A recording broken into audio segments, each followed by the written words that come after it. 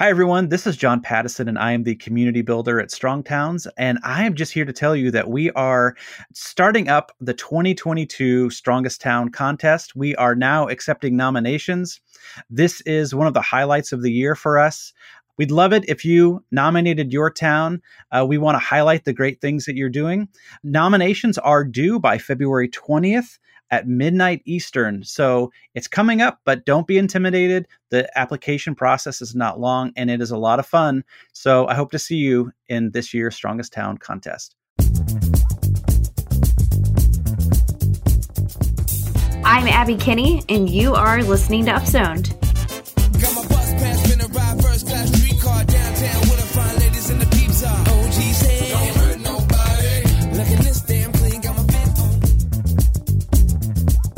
Hello, everyone. Welcome back to another episode of Upzoned, a show where we take a big story from the news each week that touches the Strong Towns conversation, and we upzone it. We talk about it in depth. I'm Abby Kinney, an urban planner in Kansas City, and today I am joined by John Pattison, community builder for Strong Towns. Welcome, John. Excellent introduction. Thanks. I probably should have mentioned that they can go to strongtowns.org/strongesttown to actually find that nomination form. Yes. Key information. But thanks. It's good to be here. Yeah, it's great to have you here. I think this is the first time you've been on Upzoned before, but not when I was hosting. You mentioned that you were on Upzoned when Rachel was hosting, which is why I somehow had in my mind that you had been or hadn't been on Upzoned. It was kind of not clear to me. So I'm excited that this is like the first official Upzoned that we've done together. That's right. And ironically, I was on talking about something that was happening in Kansas City, and I wasn't talking with you about it. It was that's the right. Royals were thinking about, or maybe are still thinking about, building a stadium downtown. And that, as a Kansas City Royals fan, it's something I'm passionate about. A Strong Towns person, it's something I'm passionate about. So it was a fun conversation, but it would have been great to have you there as well. I know. I wish that I could have been there for that one. That's such a crazy and interesting kind of topic that is going to continue to be in the political arena, so to speak, for a long, long time from now, I'm sure. So we'll see how it goes. Well, the article that we're covering today, I know, is also something that's very personal for you, and I'm really excited to share it. It was published in Insider by Holly Harper, and it's entitled, "I'm a Single Mom Who Shares a House with Other Single Moms. Co-housing saved me $30,000 last year."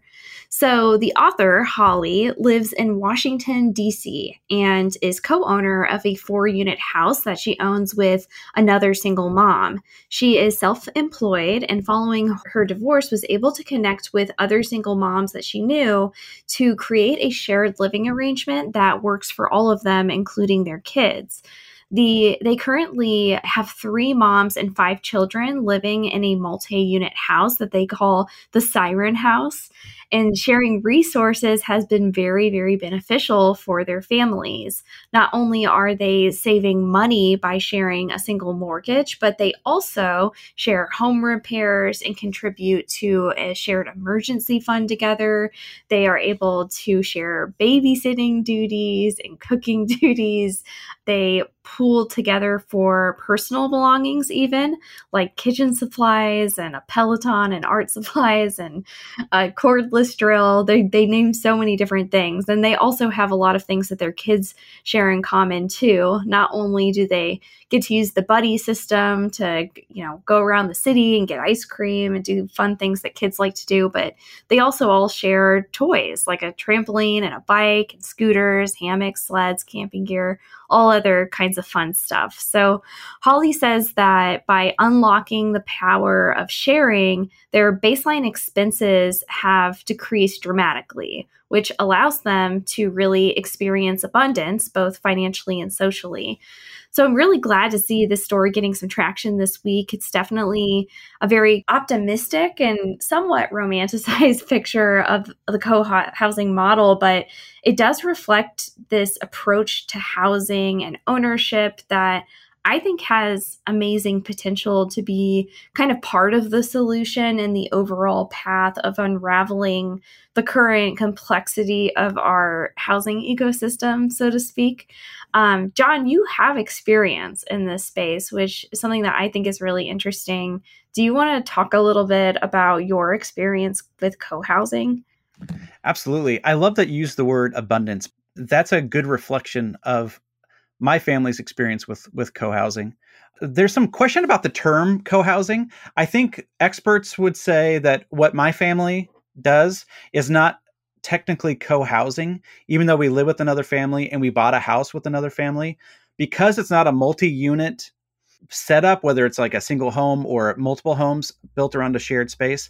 I was talking with somebody recently who started a nonprofit called Sharing Housing. She gently corrected me that what we do is co-living, according to the technical term. But that said, we did buy a house with another family that we had been living with for a few years. We bought a house together in November 2020. We have lived with this family for several years, even before buying the house together. And at one point, we're actually living with a third family as well, all in this one single family home, because that third family was actually building an actual co-housing community right across the property line behind us. So when that was built, there are 11 cottages built around a shared space. They moved across the property line, and then that left our two families, and we bought the house, our two families. But it has been really wonderful. My wife and I, we're in our mid-40s. Our housemates are, I think they're both 28 years old. My wife and I have a couple kids. Our housemates have a baby. And so like we get to experience a lot of the financial benefits that Holly Harper talks about in her article, as well as the social and emotional benefits as well. It's something I am really passionate about. I kind of was dragged into it a little bit by my wife. I was really skeptical, but I said that I'd try it. And like so many things in my life, my wife ended up being totally right. And then I ended up like doing podcasts and writing books about it. And it doesn't seem quite fair, but yeah, we love it. Wow, that's really interesting. And as I was reading the article, I hadn't actually split apart the difference between co-living and co-housing. And I'm sure the distinction matters for some reasons, but for certain reasons, it may not matter as much. I mean, it's kind of you think about this like kind of co-living / housing model and how that's kind of served people over many, many generations. You know, you think back about how people used to live in the past. Multi-generational housing used to be quite common before 70, 80 years ago. Multi-unit houses were much more common to build. And I'm sure that those were built for all kinds of reasons. Maybe there was one person who owned it or two people who owned it. There's a couple of duplexes. There's a set of 3 duplexes next to my house that actually was built by, an entire family so that all this father's daughters could all live by each other and have their families like all living together. So, even looking at older neighborhoods, you just see such a variety of different housing types that all kind of fit some purpose, and very often it fits some kind of purpose that aligned with either co-housing and co-living. I think a lot of people share the experience of co-living, when they're a student at the very least, although I know a lot of people who are my age, i.e., no longer kind of the typical student age, that continue to do co-living and live with roommates. And you might have heard the term house hacking, where somebody buys a house and have roommates living in it, or they buy a 2-unit house and rent out part of it. So I actually feel like, although this in the article, this is kind of framed as being something that is kind of unusual, I feel like these kinds of situations are probably more common than we tend to think about them as. And they are probably just, a lot of the times people flying under the radar, because in a lot of cases, co-living or co-housing situations may be illegal due to zoning regulations, but people are going to live how they need to live. And so, yeah, I have a feeling that this may be more common than we would expect. Yeah, I agree. I think it's certainly more common, as you said, in years past, definitely still more common in other cultures. And I got to say, before we officially bought the house together in November 2020, I think there was, and we had, three families at that point. We were concerned, like, are we actually allowed to do this? Are we going to get a knock on the door from the city and say, wait, how many different families live here? And you're not related, as if our neighbors weren't looking at us side-eyed enough, um, Yeah. to think we might be flouting the zoning code, which honestly, we purposely didn't look it up. We thought it would be better to not know. Yeah. Yeah, I know it is kind of one of those funny things. I mean, I know we've talked about this on the show before, situations where, cities don't want unrelated people living together. I feel like it's very important to kind of not micromanage living situations too heavy-handedly. The needs of people with regard to housing, especially in a, quote unquote housing crisis, we're talking about this as a crisis. It seems incredibly misguided that we would then turn around and continue to like micromanage something like unrelated people living together in a structure, so long as it's, a consensual situation amongst all the people. I think that that's something that people should kind of decide for themselves, and they can work that out through their own contracts between each other. If somebody's a tenant or an owner or whatever, cities with zoning regulations that stifle the ability for houses to have one or even multiple units in them are, in my opinion, just missing this huge opportunity to support kind of broader ownership options and produce greater affordability for their residents. So it's kind of a shame that that's something that continues to kind of keep these things from happening, or at least pushing them under the radar, so that people kind of, they do it, but they don't want to talk about it too much because they don't want to, they don't want a city official knocking on their door telling them Yeah. that they need to figure out a new place to live. Hopefully we don't put you on blast, John. Well, I feel like we own the house together now. I feel like we're safe. Yeah, Maybe there's exactly. a statute of limitations on this thing. Right, exactly. Well, so let's talk a little bit about like the financial model, because that's something that was really interesting to me. You actually found another article written by the same person that explained a little bit more about how that works. Do you want to talk a little bit about like that structure, and, if you want to share how you guys structured it, and if it's the same or different, kind of what are some of the things to think about when if somebody's pursuing a model like this? Yeah, the way that we did it was much simpler, it sounds like, than how they did it, possibly because they were in DC, possibly because it was a multi-unit house that they were buying. They ended up having an agreement that made each of the owners tenants in common. It essentially became like a kind of a condo building.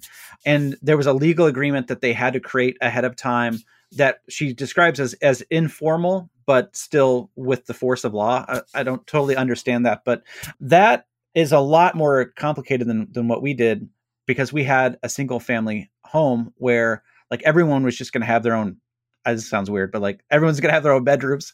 My wife always says like we share everything about the bedroom. I think we have to make that clear to our neighbors too. Yeah. But because it was a single family home that we weren't going to split up into different units, I think it made it simpler for us, where we just like split the cost 50-50. And we did have some of those arrangements ahead of time, but it did seem to be an easier arrangement for us, where we are and how we were going to do it. So for you guys, like you guys just basically both are co-owners 50-50 in the mortgage. Mm-hmm. That's so, right. Yeah. So that's seems like a really simple way to do it. How does it work if somebody wanted to like if their situation changes and they want to be bought out, like, is that a way to do it? Because that was something that I was wondering about, this 3-unit or 4-unit model, where when you have a condo, I guess theoretically that makes it so that one person could like instead of like putting money into escrow, I guess, to eventually buy the other person out if somebody changed their plans. With a condo, they could just sell it or, sublet it, or, depending on what the terms are. So is that something that you guys have talked about a little bit? Yeah, we had to think about all of this ahead of time. We had to think, Yeah. what if, as you said, what if somebody's situation changes? What if they need to move? What if the relationship sours? Which obviously hope that it doesn't, because we love each other so much. My wife and I were actually going to buy the house ourselves, and our housemates, Emily and Elijah, came to us and said, "We never want to not live with you. Like, what if we bought the house Aw. together?" I know, isn't that the sweetest? Yeah. Kate and I were talking about it later. She said, "It feels like we were proposed to." And the Yeah. thing is, like, that was actually our heart as well. So I hope, like, we want to grow old together, like our two families, and my wife and I will grow old a lot earlier than they will. But we had to think about that situation. We had to think about, when we die, how is inheritance going Yeah. to work? Yeah. And so, in terms of like what happens if the situation changes, the other family has the right, like the first right, to kind of buy out the other family. It just would get so complicated if they sell it to somebody who's not a good fit for Kate and me and our family. And it could get complicated pretty fast. But we do have some of those legal agreements in place that we brought to a lawyer, and a lawyer we worked with a lawyer friend of ours to kind of make sure everything was made sense. But I have to say, kind of like to an earlier point, co-living or co-housing puts home ownership within reach of a lot more people. My wife and I moved to our town of Silverton 12 years ago and just instantly fell in love. Like, we'd never wanted to live anywhere else. Our housemates grew up here, but the housing market, being so close to Portland, is pretty wild. And so buying the house by ourselves for Kate and me, that would have made it a stretch, but we could have done it. But honestly, with where Emily and Elijah were at that point, they could not have afforded to buy a house in the town that they grew up in, and they didn't want to leave. And so coming up with this arrangement that is, as you pointed out, like unorthodox today, but fairly common over the course of history, not only allowed us to buy a house and not stretch our finances to the breaking point, but also allowed Emily and Elijah to stay in a town that they love, that they grew up in, where their families are. And that wouldn't have been possible otherwise. Yeah. I feel very strongly that if we are to consider ownership as being an important part of the American experience, then we need to kind of like rethink these models around how people can get into ownership.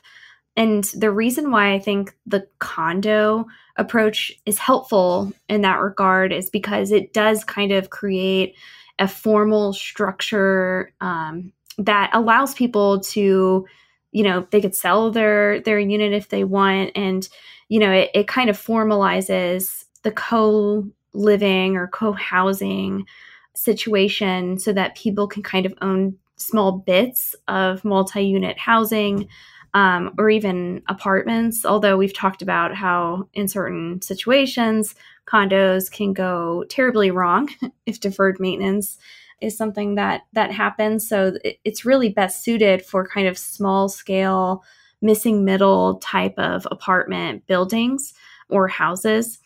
So that's something that I wish we would take more seriously and really start to think about how we can expand ownerships for people, especially in places that are becoming more expensive. And it feels like just about every place is becoming more expensive right now, just with how crazy things are in the economy. I think it's a kind of complicated housing ecosystem that is going to kind of work its way out the other side, and who knows what all of this looks like. But the most important thing is that we're all able to kind of adapt to the complexities of the market right now, and being able to not only enable this type of housing from a zoning perspective, but also to structure financial models around making this more accessible and easier for people, I think is very important.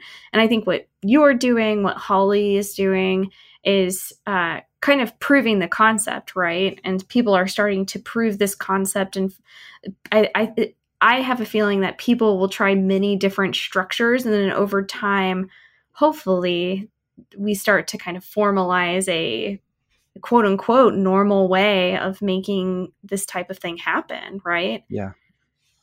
Yeah, I totally agree. I was surprised. So initially when I saw the headline, co-housing saved me $30,000 last year. I thought that number does not jive with my experience. Obviously, way different contexts.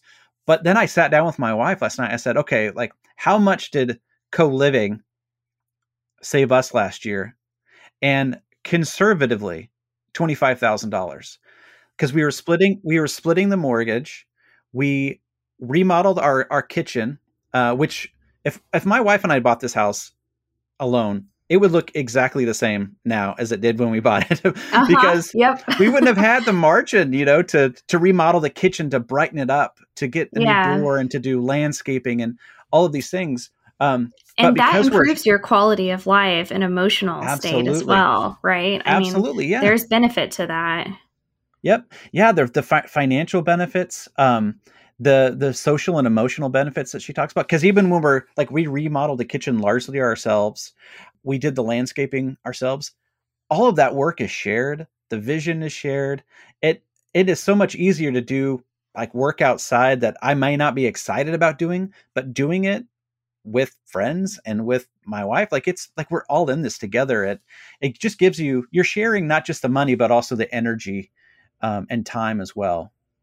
Yeah, that's really beautiful. That's like a very beautiful way of living that is maybe should be more common for people. When I describe our living situation, what I often hear is, "That sounds great for you. I could never do that." And I think that it's true that for some people, this kind of arrangement wouldn't work. Totally fine. Like I didn't think it was going to work for me. So it may not work for everybody, but I think it actually would work for more people than realize.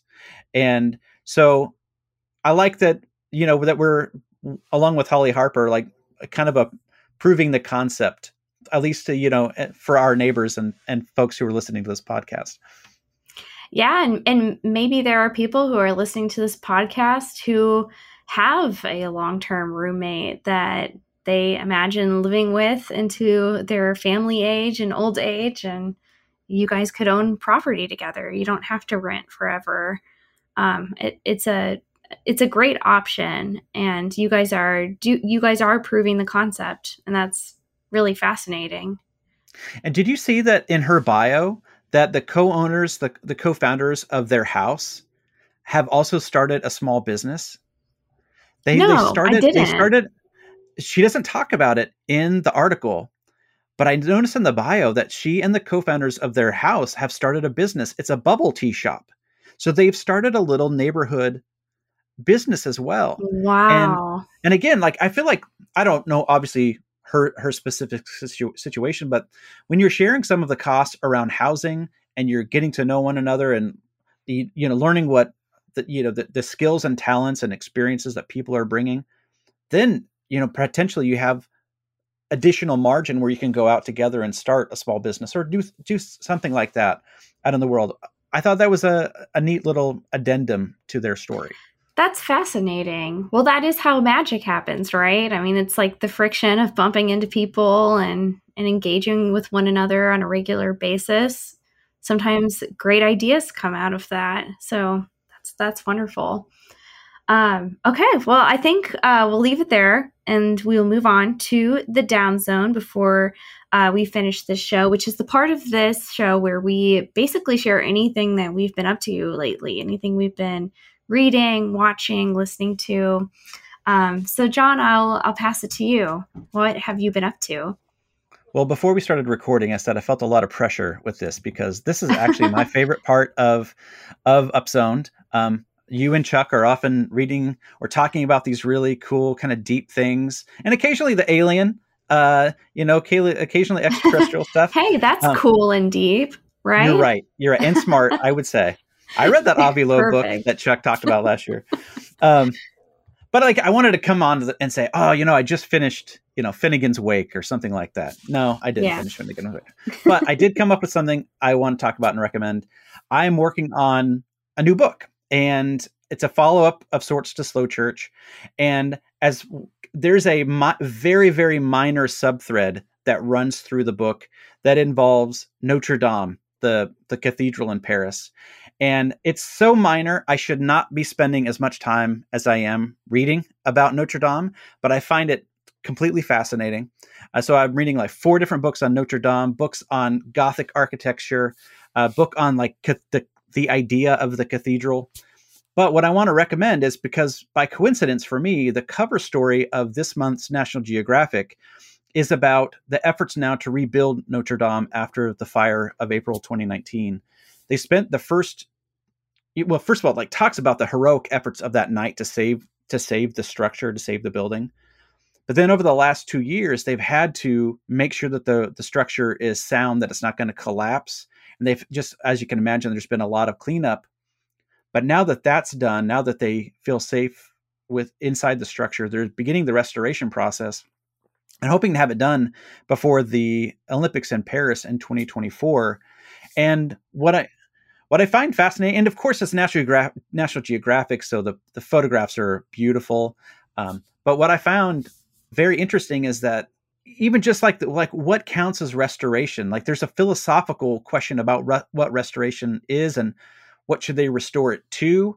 I think the French government has kind of made the decision that it's going to restore it back to the 19th century version of itself. But over the last 800 plus years, Notre Dame has been a living building. It's gone up in different phases. It's changed. It's been left abandoned for 40 years and then brought back. Restoring it is not like a simple question. And I found the article gets into some of that. And I found that really, really interesting. So it's cover story of the February issue of National Geographic, Notre Dame rebuilding an icon. Very, very fascinating. Yeah, that's very fascinating. I hadn't thought about that situation since like the accident happened. So that's really, really kind of interesting to think about. What does it mean to preserve something versus our built environment evolving over time and kind of being this like living thing, right? Right. Yep. Wow. Yeah, that's exactly it. That it gets into that. And even people who are like the preservationists in Paris have different philosophies of what this would mean. Yeah. Yeah. Wow. Okay. Well, that's a really good one. I don't really have I feel like the past few weeks, like I've just been like heads down working and just have not done a lot of like me time stuff. But I am really excited that I actually just got word that I'm going to be speaking for Congress for New Urbanism conference that's coming up. And I've never gone to one of these conferences before. So it's happening in Oklahoma City this year. And I've never spent any time in Oklahoma City either. So I'm actually really excited. I just registered for it today. So so I guess that'll be my down zone. I'm really pretty pumped. I'm going to be doing a panel with Monty Anderson and Bernice Radel talking about kind of like the power of engaging small scale developers in your community and the importance of that ecosystem.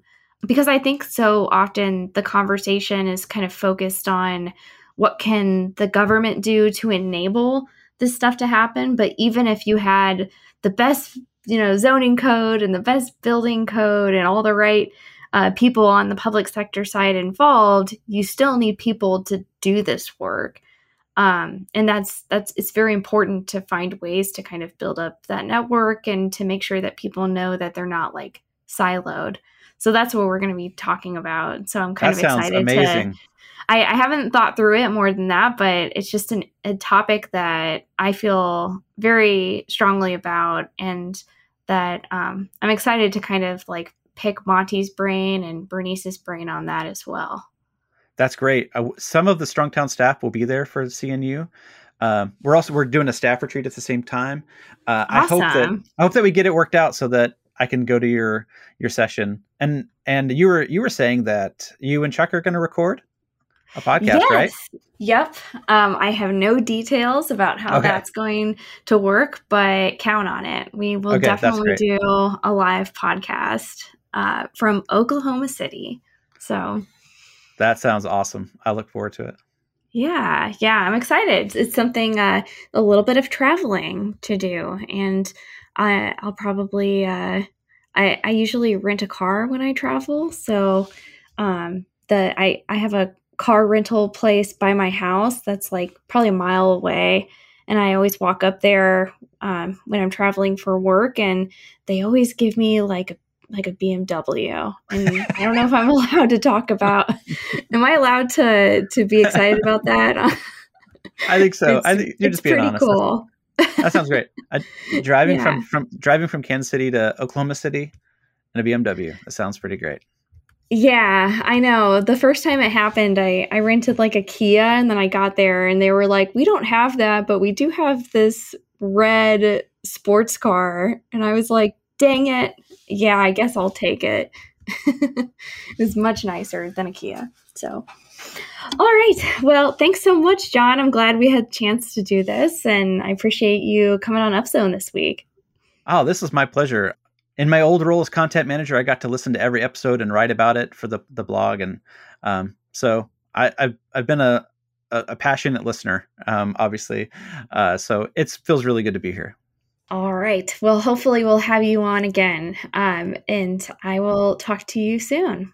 All right. And thank you, everybody. Yeah, thank you. And thanks, everybody, for listening to another episode of Upzone. Keep doing what you can to build a strong town. Thank you.